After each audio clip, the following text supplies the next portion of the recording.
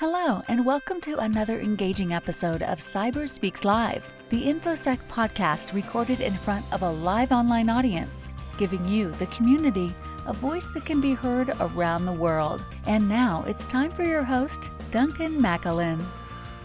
Okay, folks, I have 1 p.m. Central, which should be 2 Eastern.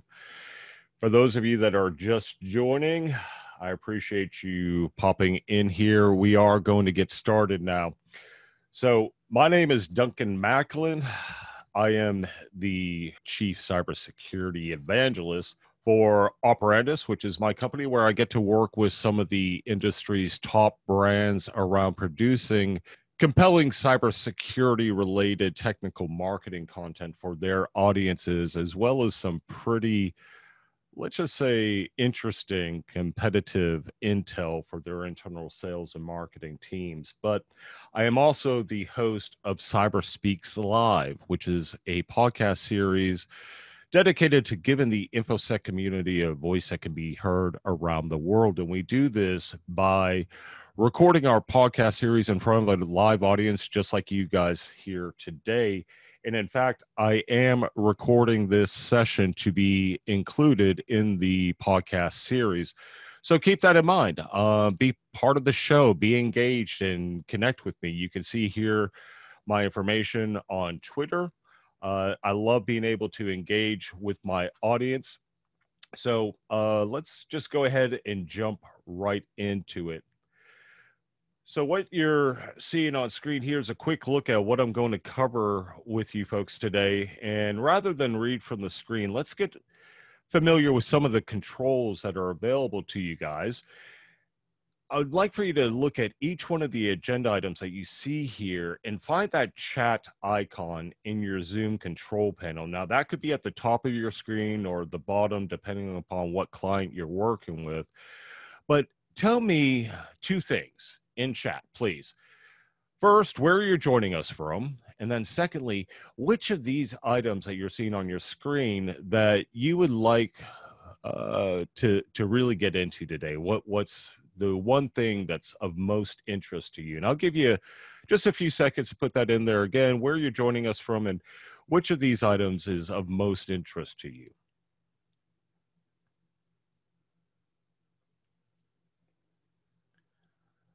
All right, I'm seeing Abhishek. Glad to have you back. Vince, thanks for joining. Brooklyn, awesome. Great to see that. Okay, so you guys are getting familiar with some of the controls. Now that we've identified where the chat is, if you have any specific question in mind for any of these items that we're going to cover, find that Q&A icon there and go ahead and submit those questions now. I've got my dear friend Elle that is joining us.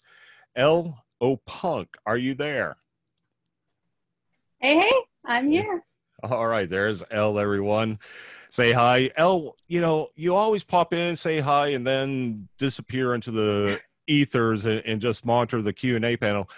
Let me give you just a little bit of a platform for yourself. Can you tell us a little bit about yourself and maybe something the audience doesn't know about you already? Sure. I'm Ella Punk, and I'm a community architect, which means I build communities and I do conference speaking for a living. So I have the dream job.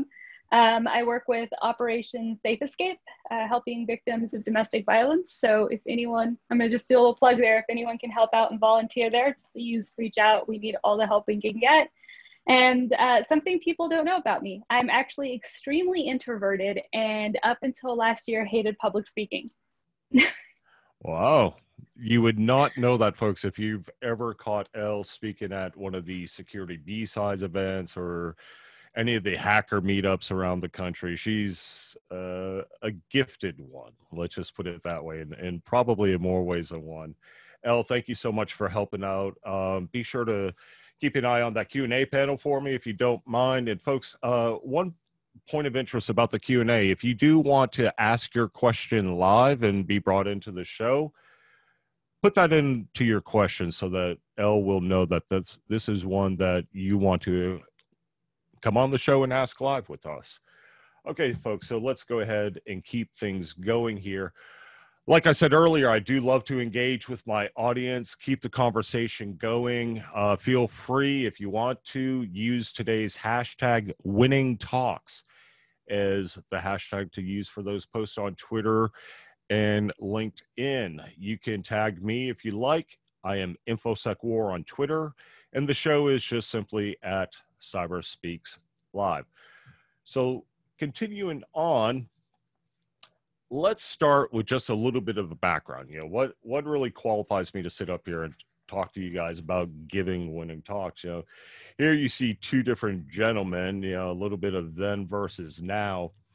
So this is actually a photograph that was taken about 5 years ago at the Microsoft Worldwide Partner Conference in Toronto. And they had one of those professional photographers out there doing headshots. And obviously this is mine, good, bad, or otherwise. But later on, it was actually used to produce this card for a podcast that I appeared on with Adaptiva talking about third-party application patching. And you'll notice that, well, folks, I had hair back then, right? So anyhow, continuing on, this is me today, as you could just see there on screen. And notice the hair, or maybe I should say lack thereof. But, you know, with everything going on with COVID, it's been kind of a, let's just say, challenge.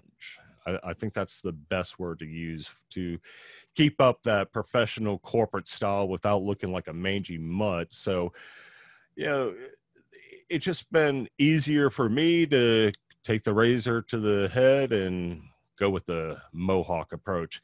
So if you guys can relate to those kinds of challenges with COVID, whether if it's what Elle was talking about earlier with homeschooling, or simply just trying to keep your appearance up with keeping a professional cut or getting into your hairstylist or barber, would you just type the word "yep" in the chat and let me know that you're still with me and that everything's good, or that you can relate to what we're all facing with COVID today?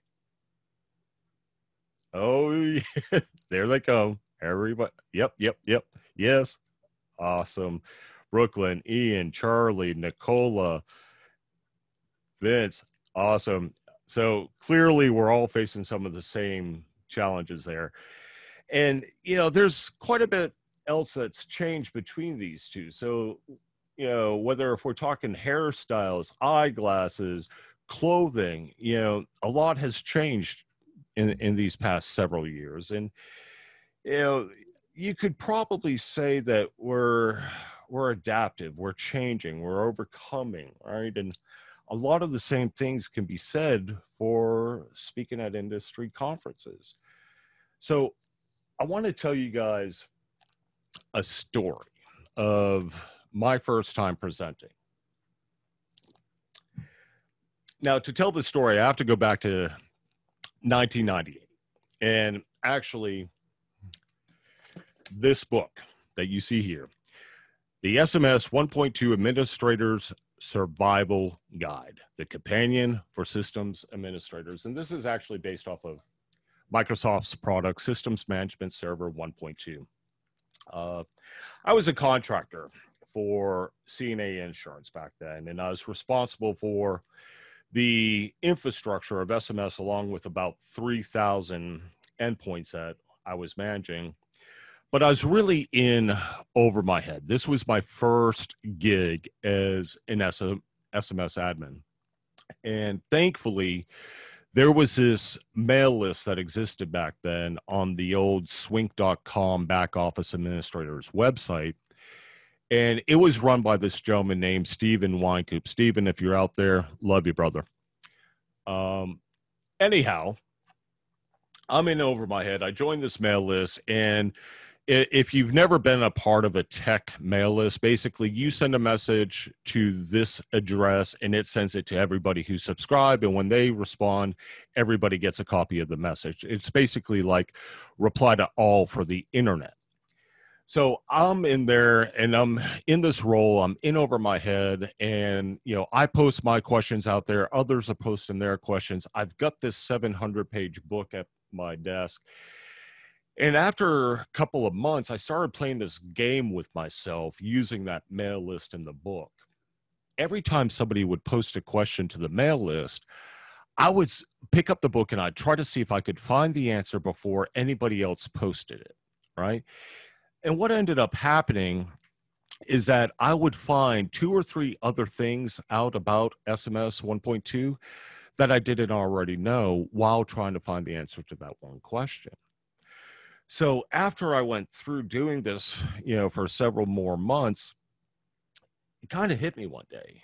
And it was like just an epiphany. So I started crafting a message back to the list. I said, listen, this is ridiculous, y'all. We're sitting out here day to day, helping each other, supporting one another, getting over our issues, but we don't know anything about each other other than a name and an email address.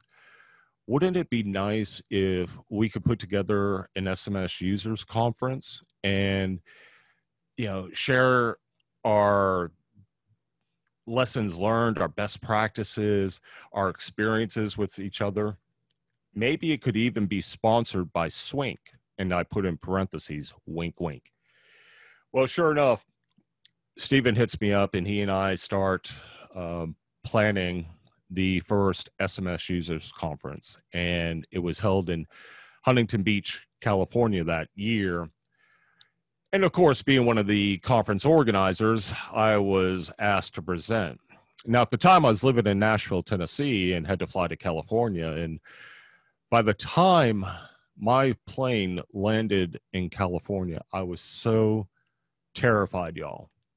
I was so nervous about having to present in front of 100 people that by the time that plane landed, I had stressed myself out so severely that I had a kink in the neck, and I was literally tilted over to the right and could not keep my head upright.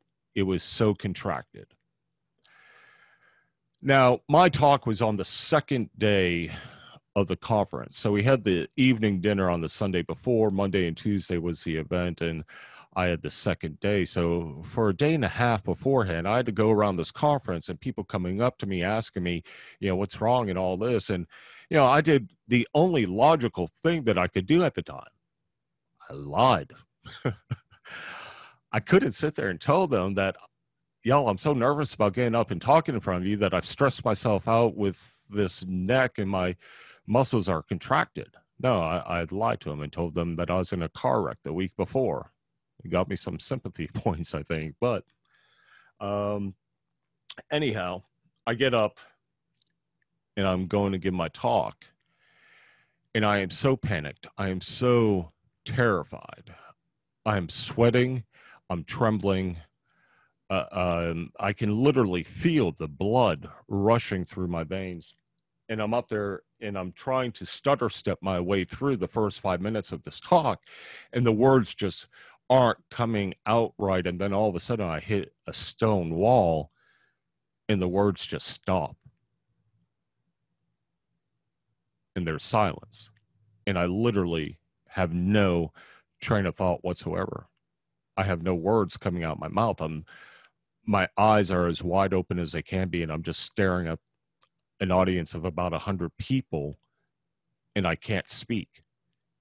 I've shut down completely. So I take my glass and the pitcher of water that was sitting up on the podium, and I turn around, I look at the big screen, the pull-down screens, because it is 1998, and we had this massive projector that had to be rolled in on a cart because it's so big and heavy. I'm looking at that pull-down projector at my side, and I'm shaking my head, and I just tell myself, you're losing it, man. Pull your shit together. They're not gods. These are just your friends that want to know what it is that you know. Turn around and have a conversation with them. So I took a deep breath,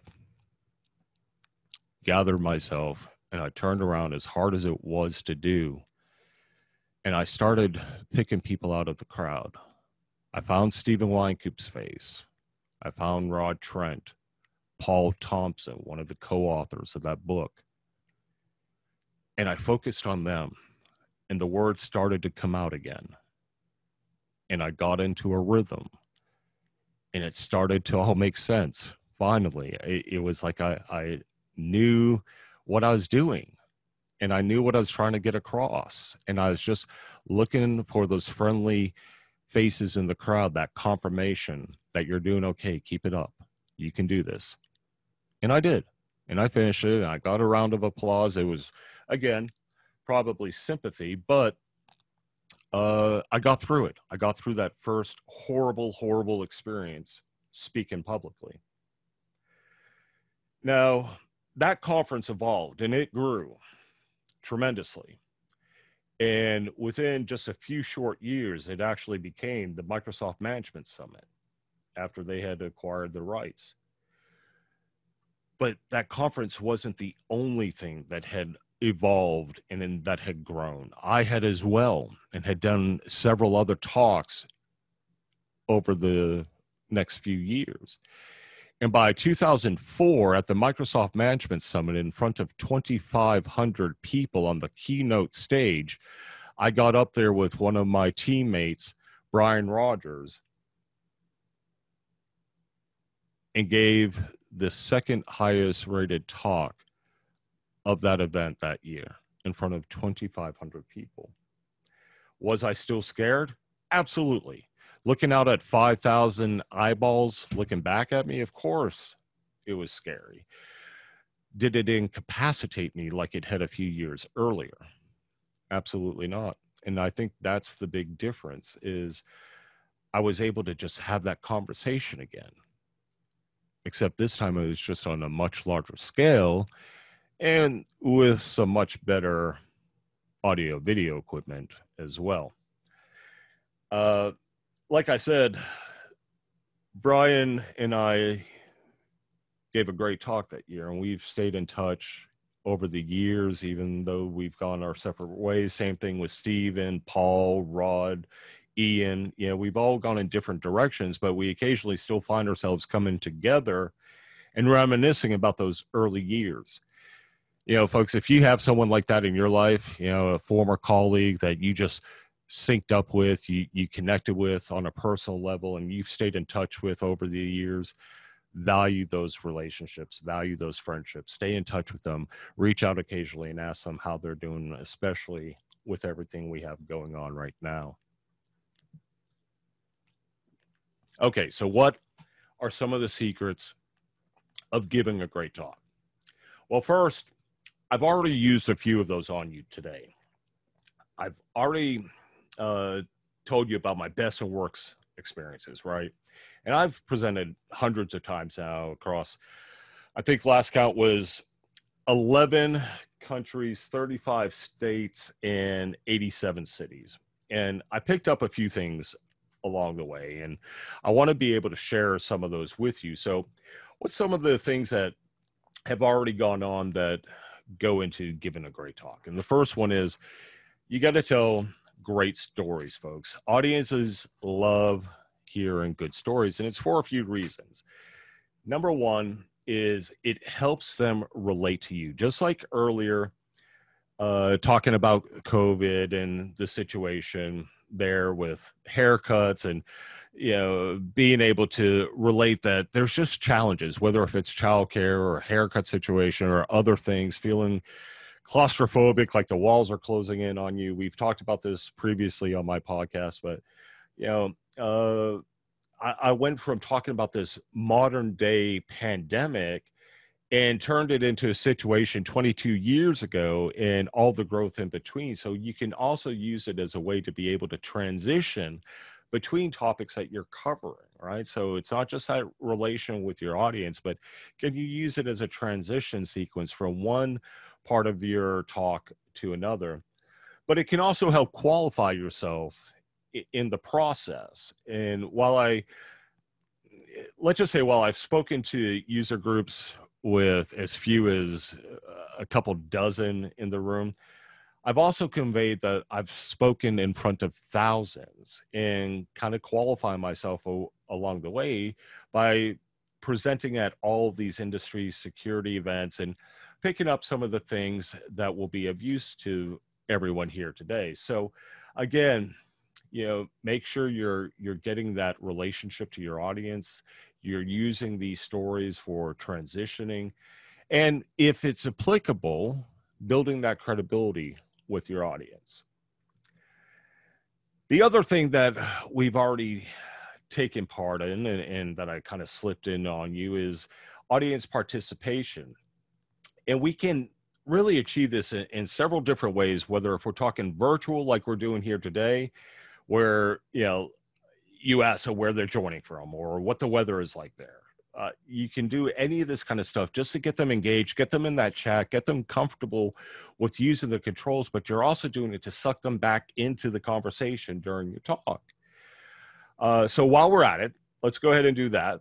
If you've joined late and didn't participate earlier, just go ahead, pop into the chat. Tell me where you're joining us from, maybe what city or country, and what the weather is like there today. I'm joining y'all from San Antonio, Texas, and right now it's a sweltering, approaching 100 degrees. I think they said it's going to be 102 degrees here today. So let's hear it. Where are you joining us from? I see Brooklyn is in Tennessee. I know that Elle is in San Antonio with me.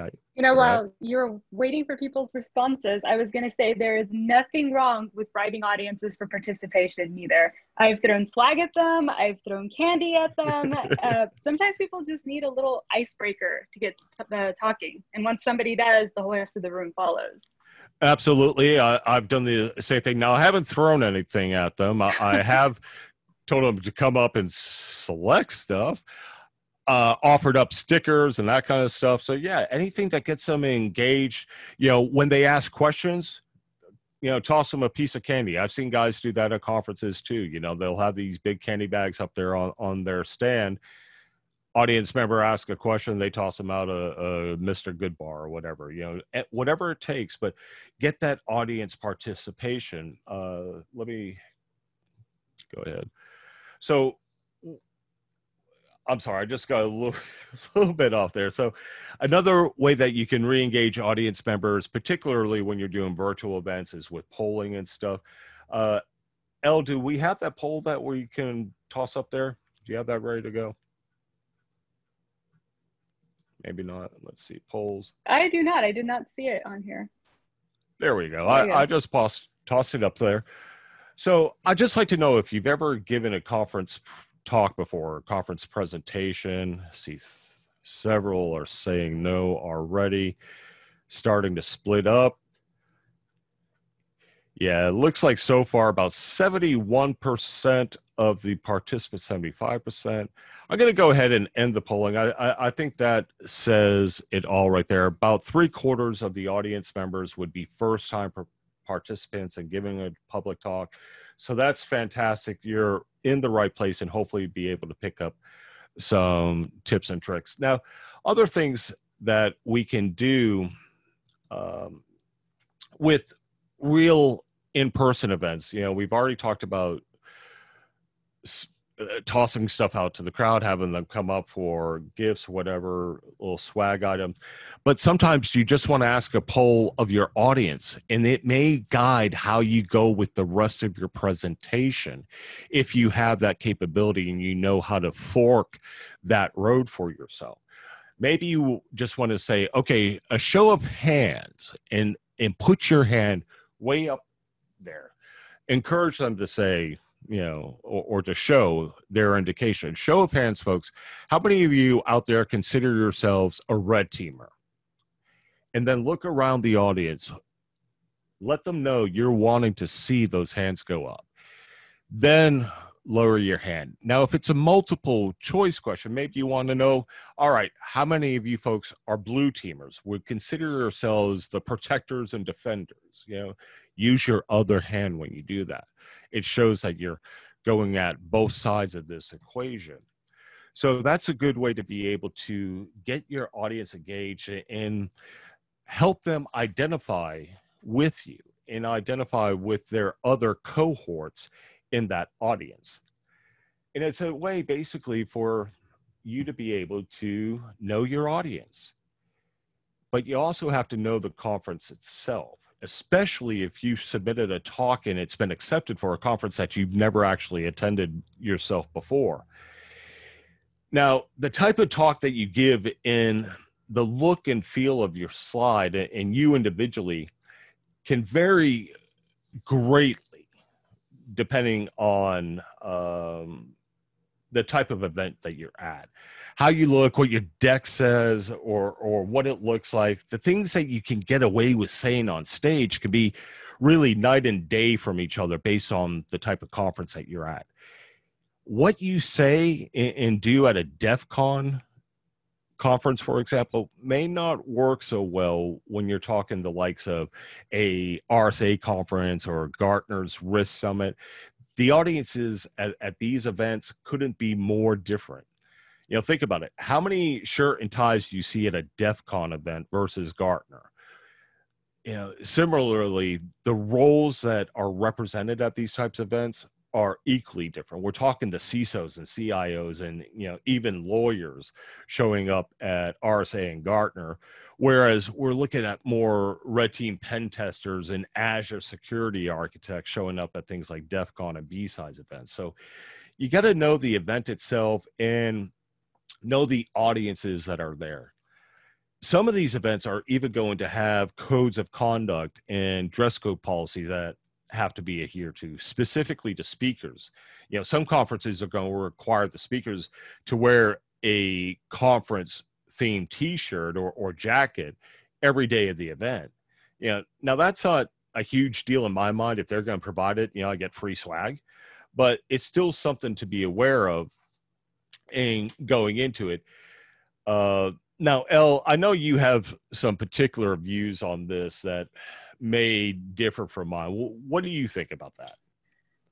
I think that if you are going to do public speaking and conference talks as part of your career, part of your everyday, it's not going to be a one-off, then it's important to develop your own style. It's to develop your own brand name. And as for me, I will wear the required shirt during my talk or while I am working during that event, only during that time, unless I am paid to go to that event. If they pay me to go and speak, then all right, I'm an employee, I will follow the rules. Otherwise, I'm a volunteer and I want a little bit of leeway. So people know me by my hair, they know me by my style. That's the way that they find me. And I think that's perfectly okay for you to set those standards.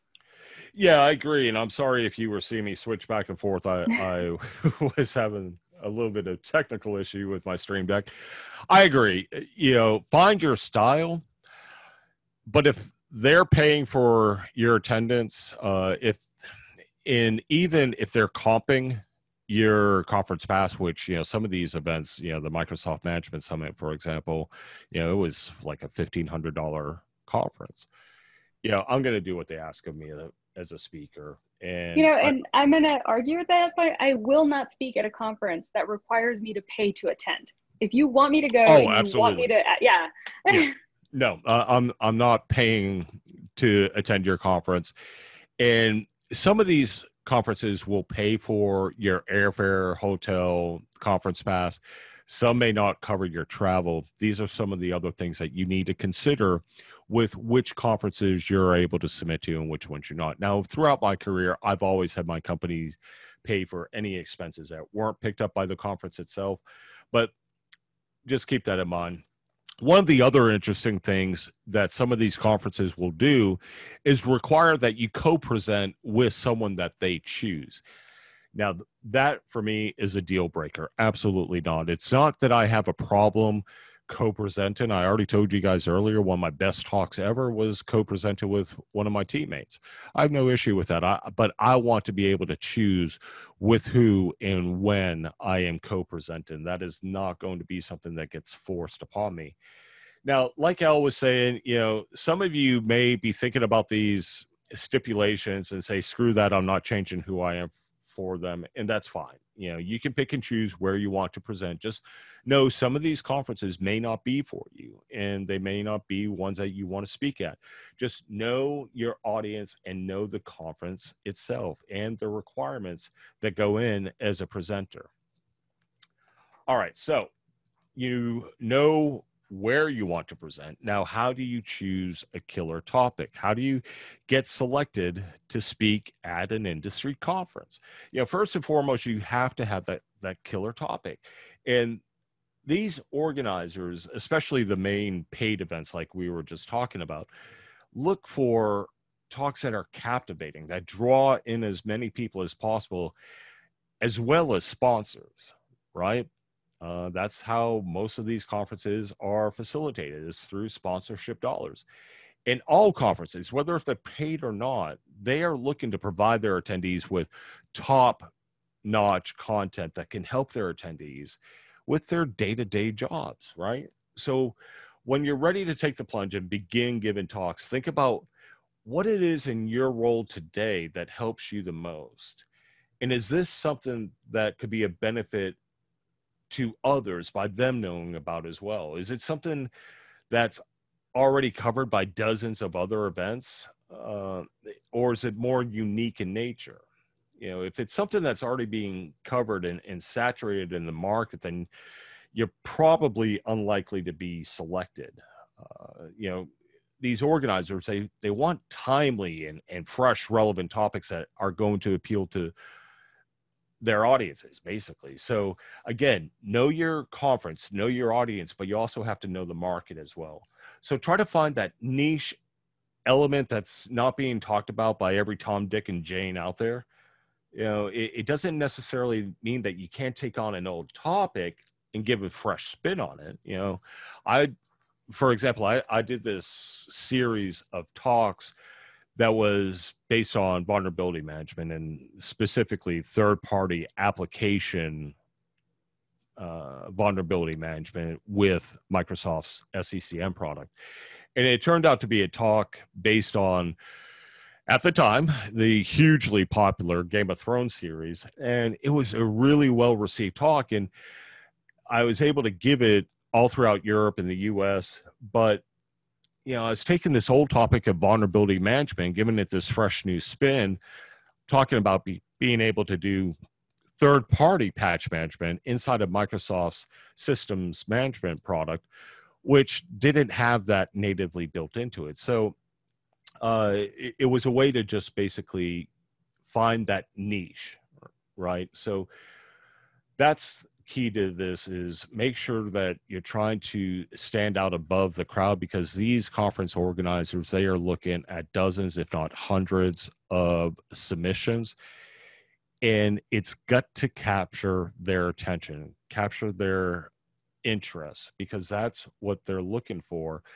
is the interest in their audience. Which brings up another good point. A lot of these cybersecurity events that you may submit to are going to ask if you presented this topic before. Now, this almost seems like a trick question, y'all, because you never know if these organizers really want to know if you've got this down pat, or if you're going to be providing a unique experience. So you don't know if they're trying to figure out that you've already presented this 6 times this year, they don't want to see it again, or you presented this 6 times, he's going to ace it, knows this topic inside or out. Whatever the case, just be honest when you're submitting. Don't try to play the system, because it is going to come back to get you. Elle, did you have something to add? I did. If once you give a talk, update it. Put new information based on audience participation, audience reaction, and when you submit your CFP, comment on that. A previous version of this talk has been submitted, however, and that way you get the best of both. It's new information, and they know you've already presented it. Yeah, perfect suggestion. Thank you for adding that.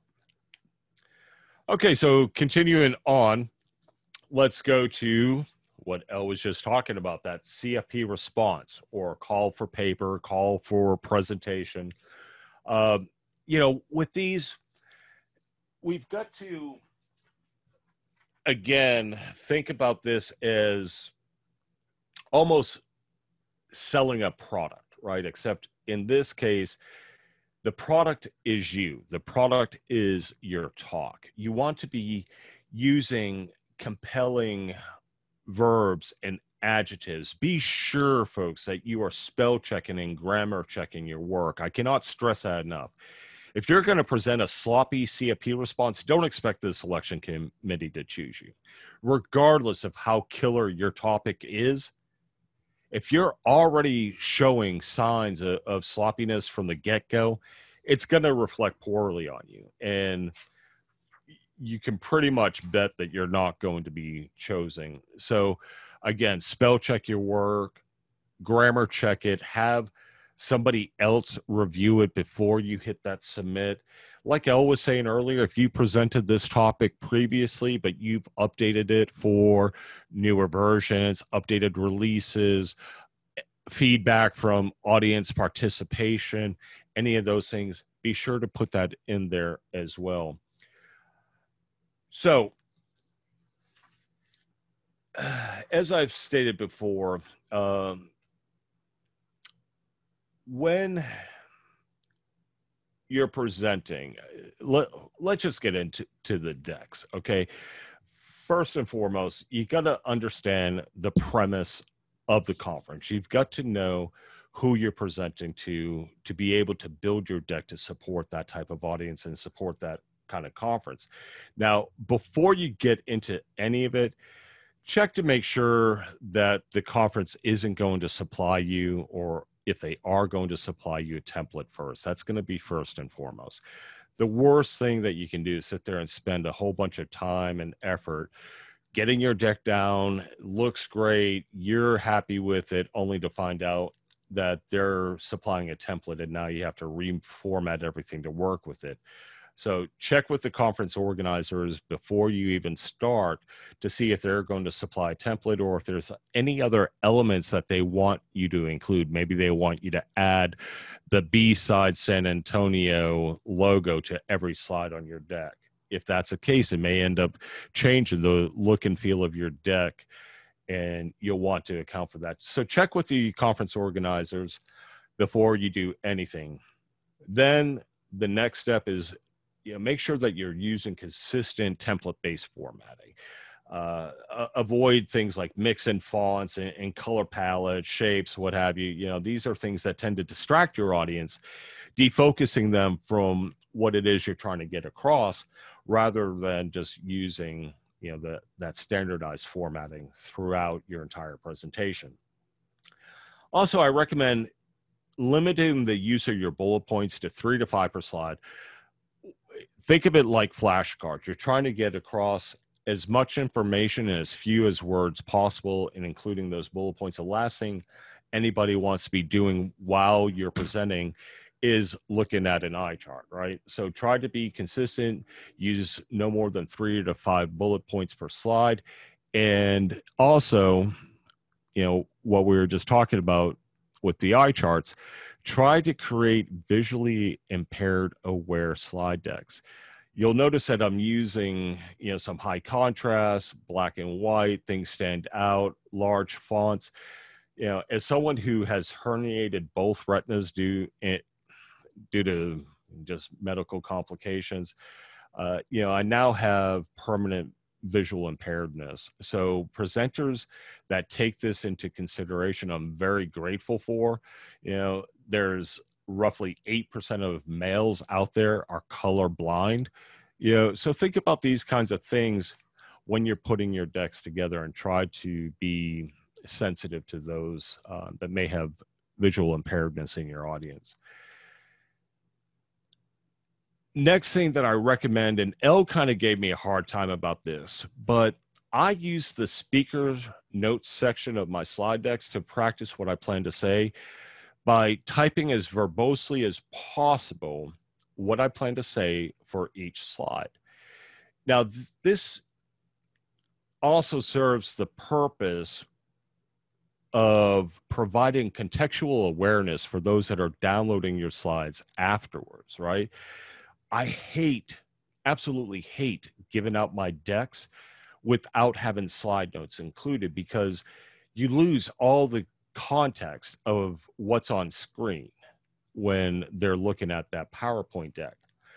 Without those speaker notes, all you're seeing is what's in the slide itself, and you can't necessarily get what the speaker was trying to get across. So I use that because not only does it help me get prepared for my talk by having to actually put hands on the keyboard and type what I plan to say, it gets that rehearsal of the speak, gets the flow down, but it's also what I end up using as the downloadable content. And by the way, if you're wondering, yes, today's deck is going to be made available for download. In fact, when we get to the end, you'll be able to hit the link and it's updated to the minute, and you're going to see how we go about that. But it does involve the next item, which is create a short URL to share your deck. If you're using something like Dropbox or Google Drive or one of those, cloud storage services, it's going to create a shareable link for you, but those can tend to be pretty long and very difficult to remember or write down while you're presenting. So if you want to let your audience download your decks after you're done without you having to email each individual requester, using a file sharing service is great, but using it in conjunction with a URL shortener is perfect, because now you can create your own little custom URL. And I use tinyurl.com because it's just been around forever.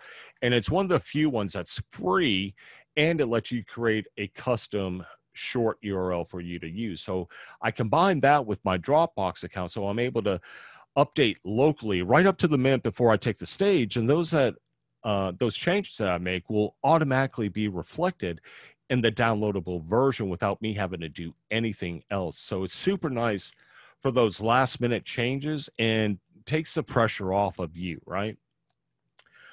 The next thing I recommend adding is a resources slide at the very end of your deck, and include any of the external references that you're using in your talk or that you plan to mention. This is by far the number one reason that people will ask me if the deck is going to be available for download. They want to get to the resources that you talk about during your presentation. So be sure to make that available, and use the resources slide at the very end of your deck with hyperlinks so that they can get right to whatever it is.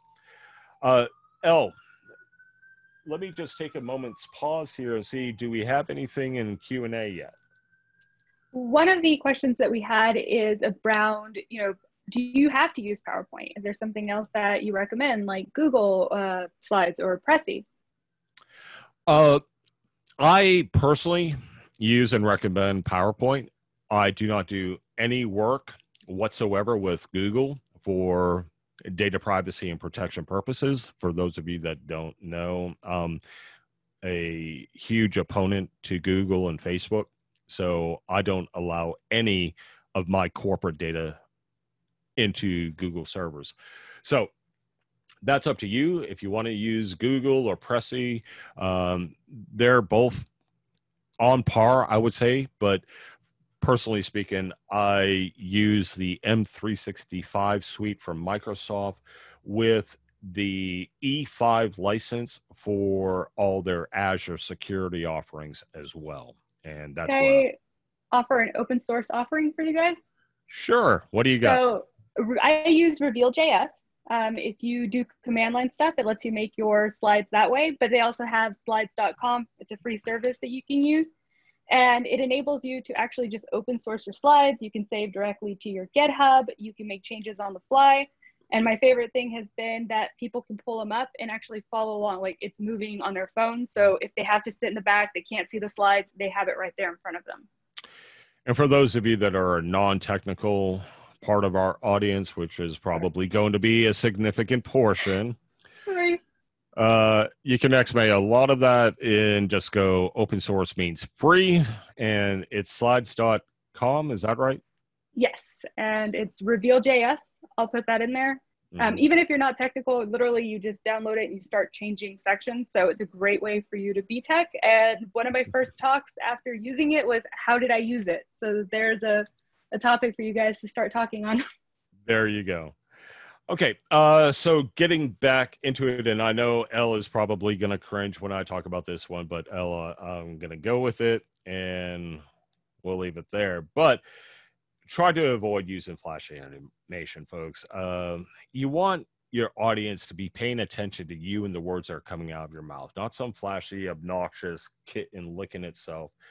Uh, Also, when we're talking about overly intense, flashy, let's just call it screen matter, that can trigger some reactions with folks at a physical level.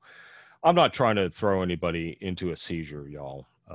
So seriously, try to limit what's going on in the background. And this is uh, really just trying to maintain that focus, trying to connect with your audience, having them focus on you, the subject matter, and not all the stuff that's going on behind you.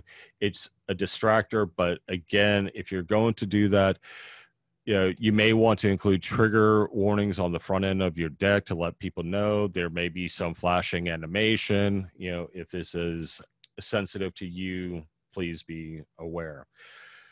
Lastly, is any of the images that you use in your decks, especially at some of these more corporate-like events, make sure that they are unique to you, that you own them, or that they have been properly licensed commercially or using something like the Creative Commons license. Now, this is one of the good things about PowerPoint is that it does make it very easy for you to be able to consume that kind of content by simply ticking a box when you select the insert image from online. There's a tick box there for Creative Commons licenses only. So let's continue on. We're getting a little bit tight on time. We'll come back to the demo after the talk. I want to be able to include that, but for the purpose of the podcast recording, we're going to come back to it. So before you talk, some of the things that you need to know, you've perfected your deck, you've been selected, you got all the right elements, it's time to go on stage. So what are some of the things that we should be aware of before you take that moment? First is promoting your talk. Now, some conferences are extremely good at this, and others, they're extremely bad about promoting the speaker's talk. So don't depend on them alone to fill the seats in the room, whether that's physically or virtually. Use your social networks to help build up that attendance. Use the conference hashtags if they're available. Be sure to tag the event in your post, right? Give them some recognition. They will then be retweeting or resharing that post. Use any of the conference hashtags, and they may even have a hashtag for your session. If they don't, ask them. Say, hey, are you guys planning to use hashtags for the individual sessions? They may standardize them. Microsoft does this with a lot of their events now. So if that's a possibility and they've provided it, definitely use them. But also consider using some of the social automation tools, things like Hootsuite or Buffer to schedule updates leading up to the events and even on the day of. I used Hootsuite today to schedule both a LinkedIn update and a Twitter update at noon and got the notifications that those went out and everything's good. So it takes all that stress off of you on the day of and up to the minute before you go live, but still being able to socialize, get the message out there, and remind folks that this thing is happening. Also, use custom sharing links, right? So if it's possible, like with Zoom, for example, using this today, I have 8 different custom invite links to be able to use, depending on how I want to use those. Some of them I send to referrers, some of them I use for specific social media platforms so that I can gauge where my registrations are coming from based upon the social media platform. So consider using those mainly to identify who your influencers are and being able to reward them for helping promote you and your talks. I'm just going to tell you, folks, challenge coins can go a long way, can't they, Elle? No comment. All right.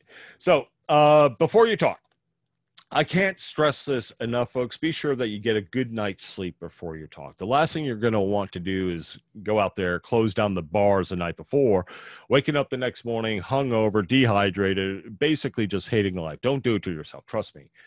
I had to quit drinking about 2.5 years ago, but I've definitely had those nights. And those of you in the audience that have been with me at some of these industry conferences before, we've probably been there together, but that is no longer the case today. And I'm telling you, it's night and day between getting up that next day and having to give a presentation. I don't know how I pulled it off before, but you're not going to be on your best game, folks. So try to get a really good night's sleep the night before. Now, my wife will laugh at me for even putting this one on the screen, avoid caffeine, but really, when you get on stage, you're going to get hyped up. You're going to have that adrenaline rush, and you're not going to need the caffeine. Trust me. All it's going to do is start giving you the jitters, some shakes, sweating. Don't do it to yourself. Just lay off the caffeine. Also, because, frankly, before you go on stage, be sure to relieve yourself. Last thing you want is to be drinking a lot of water, a lot of coffee, go on stage, and about 10 minutes into your talk, you realize, oh, I got to go pee. And that's all you can think about for the next 50 minutes while you're on that stage for 1 hour. So don't do it, folks. Make sure you take care of your business, so to speak. Also, prescription medications. When you're leaving the hotel room or leaving the house, if it's a local event that morning, be sure whatever medications you're going to need for that entire day and into the evening that you have taken with you. I'm an insulin-dependent diabetic, and I take about 16 pills a day for my neurological disorder. I have to have all those in a pill pack form on me every single day of these week-long conferences, because I'm leaving the hotel room sometimes as early as 6:30, 7 o'clock in the morning, and sometimes I'm not getting back until 1, 2, 3 o'clock the following morning. So depending on what's happening, the closing parties, the customer dinners, all those kinds of things, it can take you into the late hours of the evening. So be sure that if you do have any medications, that you're taking those with you. All right, so while on stage, number one, dress appropriately for the event. To Elle's point, it's perfectly fine to have your own style. For example, my style when I was presenting, and Elle, you may even remember this from the first time that you and I met at that first B-Sides in the Speakers Lounge. I was wearing a baby blue blazer with a black t-shirt underneath, a pair of jeans, and white kicks. That was my look. That's what I did. I always wore a sport jacket, some kind of t-shirt, a pair of jeans, and these white kicks. I mean, pearl white kicks. It stood out. That was my style. I would switch up the jacket, but it was always a jacket, a t-shirt, jeans, and white shoes. That was my look. Elle has her brand, but just make sure that you're dressing for success. So your audience, that you're okay and connecting. You don't want to be that guy wearing a 3-piece suit in front of a DEF CON event. You're going to lose your audience the moment you take that stage, and you will get folks standing up and walking out on you. They're going to think it's another bullshit sales and marketing pitch, and that's not what they want. Similarly, that look would go over very well at an event like Gartner or RSA. That's the audience. So play to your audience, know who they are, and there's nothing wrong with catering to them. You want to connect, and I disagree with Elle to a certain extent. I don't think it's changing who you are. Who you are is who you are. The clothes that you wear, it's an extension. And I will wear everything from, like what I told you already, to what the conferences ask, as long as it's somewhat reasonable. Have a backup. I can't tell you how many times I've run into issues with conference organizers and the equipment or the room where it simply won't work or doesn't work with my rig. They've had bad HDMI cables, mic failures, whatever. You know, if you if it can happen, I've seen it, folks. So nowadays I travel with my own cables, mic system. I've got wireless mics. I don't like having to use a handheld one. So if I walk into the room and they hand me a mic like that, I ask them right there if they have a wireless option available. If they don't, then it's going to get pretty icky for me. I don't like having my hands held or having to stand behind a podium, which is even worse. But I also keep my slide deck on a separate USB. You never know what's going to go wrong with their equipment or the organizers mixing up the slides, those kinds of things. So always make sure that you have your deck on your USB key, that it's the latest version of it. Trust me, folks, it's more often than not that I've run into issues in that regards. Also, if you don't think that you could give your talk completely without any audio visual whatsoever, let's just say that there's a massive AV failure and everything goes out. You know, could you still go on stage and give that talk without having your PowerPoint deck there? If you can't, then you may want to also make sure that you have a printed copy of the pages with your notes. Just a little tip. So keep that in mind. Another thing is invest in a clicker. Make sure that you're able to move about the stage that you're provided without having to be locked into your laptop just to be able to hit the next key, right? Or down arrow, whatever. Invest in a $15 clicker. You can get them all day on Amazon. Like I said, 10, 15 bucks. And move about. Move around the stage. Make the audience have to trace you with their eyes. It keeps them locked in, keeps them focused, keeps them engaged with you. And it makes you seem more human and get you out from behind that damn podium, out from behind that laptop. Lets them know that you're a real person, right? And it's also meaning that you know your subject matter, that you're able to talk to it without having to constantly stare at the screen. So keep that in mind, move about, keep your hands free. I'm not saying wave them around like a mad person, but keep them free. They will say keep your palms facing upwards, you know, to show your openness. Don't cross your arms. And for Pete's sake, keep your hands out of your pockets, folks. Don't walk around with your hands in your pockets, whether if that's in your jeans or you ladies with a dress. Take your hands out, keep them free. It's showing your openness. Lastly, and I cannot say this enough, in fact, I'm going to spell it out for you folks. PASSION.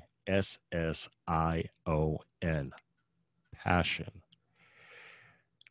Do not be that ass that sits on stage, takes up people's time, it makes them have to choose between your talk or another, and you're just sitting up there talking like this in a monotone voice. They can barely hear you and you have no passion. Folks, when you're on stage, it's game on time. Bring your passion, get excited, share that enthusiasm with them. The best speakers in the world are those with passion. They excite their audiences. They open their eyes. They give them that aha moment, right? That makes them wake up and say, okay, I get it. This is it. You know, if you can't be passionate about what you're presenting, then how can you expect them to be? You know, so be passionate about it. From that, you're going to build a following. These folks will want to see you present time and time again. You're going to be looked at in a different way. They're going to start to see you as an authority figure, as a leader, you know, someone that they want to emulate. You're going to start building your own personal brand, being asked back to present at these events again and looked at as an industry expert. So bring the passion. That's what folks are looking for. Now, after your talk, and this is going to have to get close to wrapping up time. Elle, if you don't mind just taking a moment to prioritize our Q&A panel. I got you. Thank you. So after your talk, be sure to give the audiences a way to follow up with you, whether if you're talking by email, adding you through social networks, using a custom hashtag like what we are using today with Winning Talks. Just give them some way of coming back, whether that's through questions or through amplifying your message and giving you props for teaching them something new or giving them this little insight or a new product that you talked about on stage, whatever the case, give them some way of being able to engage with you, right? Now, one of the things that you may want to do is use a custom email address just for this purpose so that you're not overly exposing yourself, right? So you can use something like Sudomail, ProtonMail, Gmail, any of these things, and just set up one, maybe with whatever the hashtag is that you're using, because you should try to find a unique hashtag that isn't being collided, so to speak, with a lot of other topics and trends that are going on out there. So if it is unique, probably it will show up as an available email address on some of these providers' networks. Next, after your talk, be sure to break down your equipment and get away from that speaking stage area as quickly as possible. That's out of courtesy for the next speaker that's coming up behind you and the organization, the conference organization itself. It's very rude to take up time into the next presenter's spot, and the conference organizers hate their sessions going late. There could be, for some of these larger events that are in Vegas and stuff, if that stuff starts to layer on throughout the day, 10 minutes here, 15 minutes here, 20 minutes there, that starts to add up into overtime for union-based workers at these conference halls. So it gets to be incredibly expensive for the conference organizers as well. So be sure that when you're done talking, you move off to the side. Anybody that's there that wants to have that one-on-one dialogue with you, whether if they just want to come up and shake your hand because they've been following you on Twitter or you've connected on LinkedIn and they want to meet you in person, shake your hand, thank you, whatever. Maybe they want to ask you questions about what you presented that they weren't comfortable with talking about on stage or, in front of the audience. Give them that opportunity, but politely ask them to step aside. If it's going on too long and now you're encroaching on the next presenter's slot, ask them to follow you out into the hallway or into another room so that you're able to have that one-on-one with them, but not being rude to the next presenter. These next two items I cannot stress enough, folks, and it's what's going to help you develop your skills, improve your public presenting, is reviewing your own talk. Most of these organizations that are hosting these events are going to allow for some type of recording. Some may not, depending upon what's being covered, what the topic is, who the presenters are, etc. But most of them do allow recording. If they provide that for you, take advantage of it. Review your own session, watch yourself talking. Maybe you have to do it a couple times to be able to pick up on it, but see where there's room for improvement. See the things that you did really good at as well and try to amplify those and repeat those, but also pick up on the things that may need a little bit of dusting off or improving. Lastly, read your evals. If the conference does ask the attendees to review each session, they are most likely going to share those results with you and may even include the contents of the comments that were made. If that's the case, go ahead and do it, but just be thick-skinned, folks. These audience members are going to be harsh and brutal and unrelenting when it comes to their feedback. You have to be prepared for it, but they're also going to be amazing, wonderful, gratifying, and awesome folks when you do really well too. So take that into consideration. Elle, as we're getting close towards the end, let's go ahead and see what we have. I'm going to cover the virtual event considerations. I know we're running a few minutes over here. I'm sorry, folks. We had a lot of material to get through. I hope you'll be able to stick around for just a couple more minutes. But virtual event consideration, some of the things, obviously we're mixing a combination of the video and slide here today, helping engage with you guys, let you see that I am a real person. I'm not just some speaker box like your local McDonald's drive-through. Avoiding distracting backgrounds. You know, if I switch this on to the TV right now, it would be real distracting to have friends and whatnot, you know, Chandler, Ross, and Rachel all, you know, sitting there in their coffee shop. I have a nice background. It's working, but it's not overly distracting. It's just like I was talking about earlier with flashy animations. We're seeing this done a ton in company meetings and even webinars today with Zoom and virtual backgrounds and everything that folks are doing. It's really distracting, folks. It takes away from the attention on you, and it's more focused on what's going on in the background. If that's your value, then fine, go with it. But I recommend trying to keep a still background. It can be beautiful. I think this is a great image going on right now, but it doesn't have to be distracting.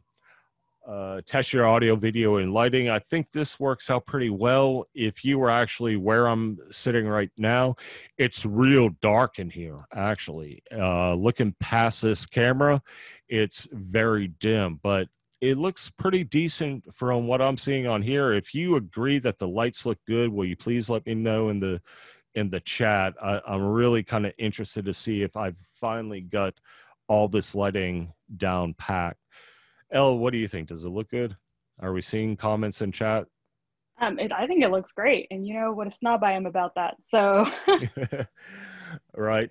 The next thing is go hardwired if you're able to when it comes to your internet connection. Try to avoid the burps that can happen with Wi-Fi connections.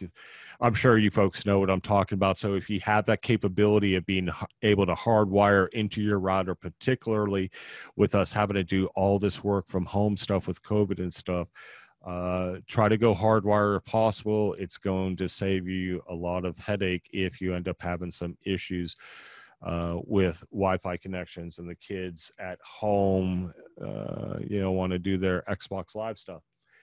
Lastly, as far as virtual conference considerations, close other app services, mute your phones, be sure they're on Do Not Disturb. Same thing for things like smart watches, your home automation devices. You know, the last thing you want to do is be given a talk about IoT security, and every time you mention the word Alexa, she pops up and starts responding, right? So keep that in mind, but also try to disable the applications and services that may be running. You don't want a bunch of system noises, sounds, alarms, etc. going off while you're trying to present. That is so distracting, and I hate it when presenters are in a Zoom meeting and they're presenting a topic and you can hear their Outlook new mail notifications going off. So be sure you're closing all those apps, shutting down services. If you present a lot like Elle and I do, consider writing a PowerShell script or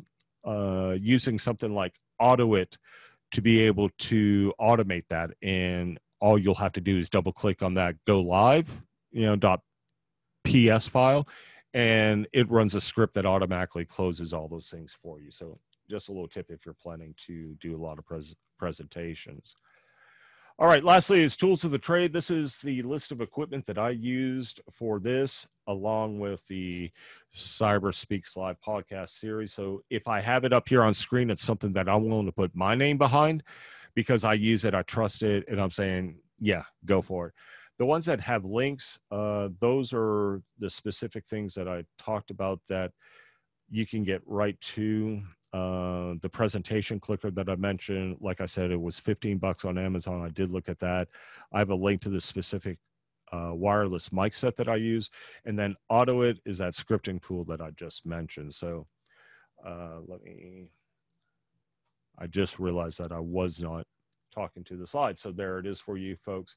These are all the things that I am currently using. And with that, I'm going to turn it over to Elle, give my voice a rest here for a second. Elle, how are we looking in the chat and Q&A? I think we're doing good. One of the best questions, well, it's not the best question, I shouldn't say that, but one of the best questions I saw was, how do you overcome that initial fear? You know, getting over that I'm not going to do well, all the self-doubt, and actually submitting your CFP?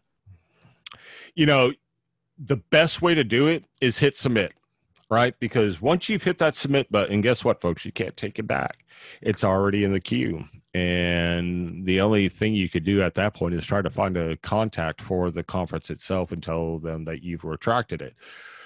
Otherwise, they're going to put it through the consideration process. And if you get selected, now you're on the hook and you're forced to motivate yourself to do it. And sometimes that's just what you need, is to give yourself a kick in the ass and make it to where you're forced to get out there and do it. I was forced to get out there and do it because I was one of the conference organizers. And Stephen told me, I'm paying for this. You're going to speak. So I put it out there to begin with. He's paying for it. I asked for it. So sure enough, it got me through it. And I realized that, yeah, that first 5 minutes sucked and I hated life and I wanted to crawl underneath the closest and deepest hole I could find. But I came out, I saw the light, and, you know, I've been able to present hundreds of times since then and really enjoyed the experience. So just force yourself to do it. Take the plunge. You know, I would add to that is you don't have to do it alone. I do a lot of mentoring. So one of my talks every season has a new speaker to it, and we present together. If you have somebody that you know that already speaks, ask them to write a talk with you, or look for a conference that does lightning talks where you're only speaking 10 to 15 minutes. There is nothing wrong with dipping your toes in the water before you say, okay, I'll give a 45-minute, hour-long talk. Absolutely. Absolutely. And even a lot of the major conferences are starting to adopt those lightning rounds where, like Ella was saying, it's 15, 20 minutes. And for example, the last Microsoft Ignite, they were actually doing these lightning talks in the hallways and stuff. Ignite talks. Yeah, right. There you go. Okay. What else do we have? So when it comes to virtual conferences, and I think we'll probably differ on this one, is what should you be doing? Should you be standing to present it? Should you be sitting to present it? You know, that's up to the individual. Elle likes to stand. Standing desks are awesome. If it wasn't for my neurological disorder, I'd be standing right now, probably. I like to be able to stand, talk, move about a little bit, and I would have the capability of doing that if it wasn't for my physical disabilities. So that's the only reason I sit when I'm presenting. Now, if I were giving an in-person event, yes, I would be standing up and using my cane. But, you know, for this kind of stuff, I do what I do right now. You're going to laugh, because if you're a new speaker, I would say start sitting down. There is way too much going on when you're standing. I'll start talking, I'll move off, realize I'm not in camera.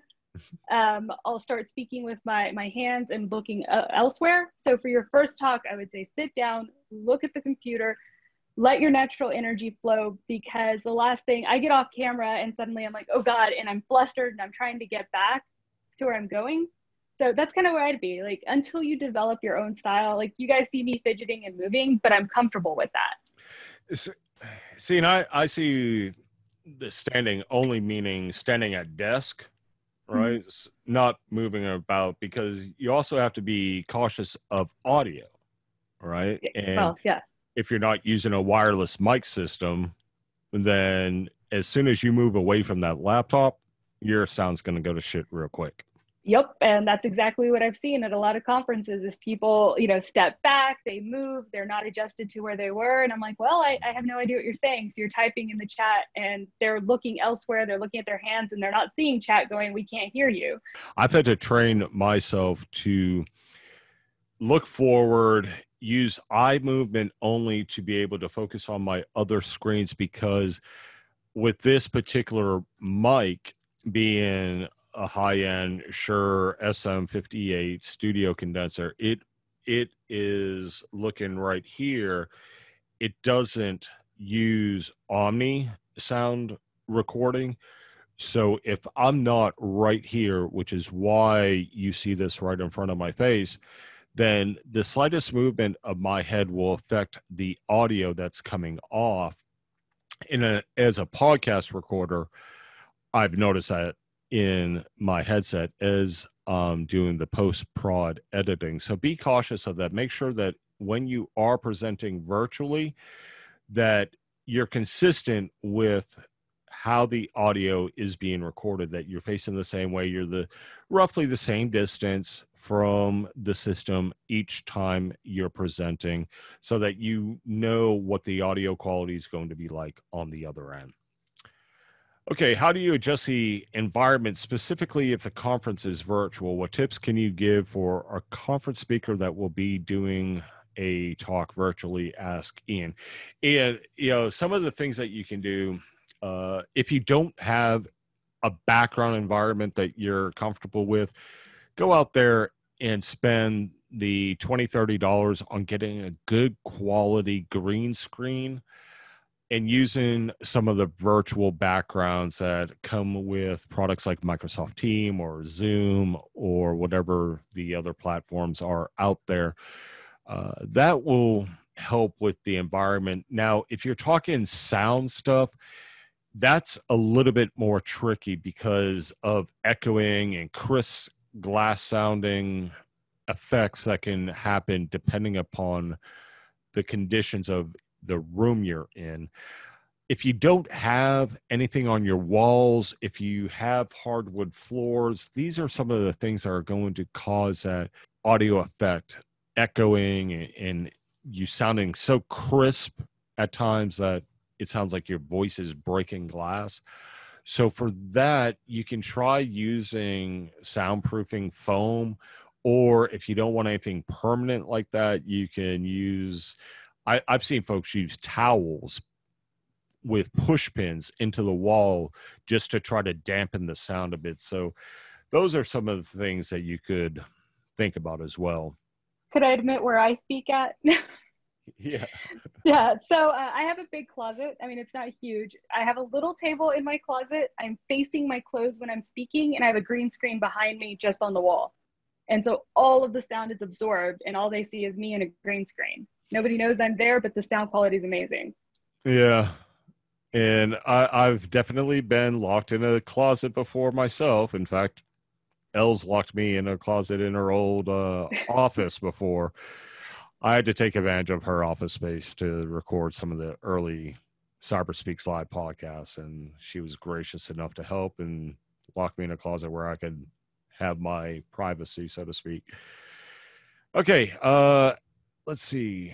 What about the one about leaving everyone's camera on? Would that count as engaging? That's what I was just looking at. I don't know who is meant by everyone. Everyone in the audience or all the panelists and presenters that are speaking. So if you could elaborate on that. Audience, no. I can't trust the audience, don't know what's going to be happening in the background or foreground. We've all heard about the Zoom bombings and everything else, so I'm not going to trust what could end up appearing on somebody's webcam inside of an event that I'm speaking at or that I am producing. That could just be mortifying. Hi, Duncan. It would be awesome if you could give a talk on how to create an InfoSec presentation in one of the future talks. I'm sure most folks are struggling with this like me. How to create an InfoSec presentation. I will get with you on that offline. Let's talk about that a little bit deeper and get a sense of what it is that you're looking to accomplish there. And I'm happy to entertain it, maybe bring it into Cyber Speaks Live or doing something else differently. Okay, so it looks like we have wrapped up the questions that are in the panel. We've got about 12, 13 attendees still hanging around. Thank you so much. I know it's about 15 after the hour. I hope you've been able to find at least a few tips in this session to be able to help you. If you feel encouraged in the slightest way, will you just say something positive in the chat? Just say yes, thumbs up, whatever the case may be. If this has been of any help to you today, I would deeply appreciate being able to hear that from you. Similarly, if you want to keep the conversation going, You can use the hashtag Winning Talks. My handles are at InfoSecWar and at CyberSpeaks Live. You can feel free to connect with me on LinkedIn as well, and I've got that URL shown on the screen. If you want to subscribe to the CyberSpeaks Live podcast, we use our distribution partner, Anchor FM. So you can go to anchor.fm/CyberSpeaks Live and subscribe from your favorite podcast platform from the links that are available there. Other than that, today's deck is available for you to download up to the minute using that integration that I talked about earlier with my Dropbox account using a tinyurl.com custom link. So tinyurl.com/winning-talks. And you can download the PDF along with the resources page, all the links, and the reference to today's material. With that, folks, my name is Duncan Macklin. I am InfoSec War on Twitter. This has been another episode of Cyber Speaks Live. I appreciate you being a part of our live online audience for each one of these episodes. And next week, I am hoping to get some of the co-authors of the Tribe of Hackers Blue Team Edition. Yes, folks, the Blue Team Edition. This one is the Protectors and Defenders of the World, which I am so grateful and honored to be one of the co-authors of. But we're going to try to do a Blue Team Edition episode for next week. So hopefully we'll be able to do that. And until then, thank you, everyone, for your time today. I greatly appreciate it. Keep the conversation going. Use that hashtag Winning Talks. Take the plunge. Make yourself vulnerable. Get out there. Give your first talk. There'll be nothing else like it. I assure you that. So thank you, everyone. We're out.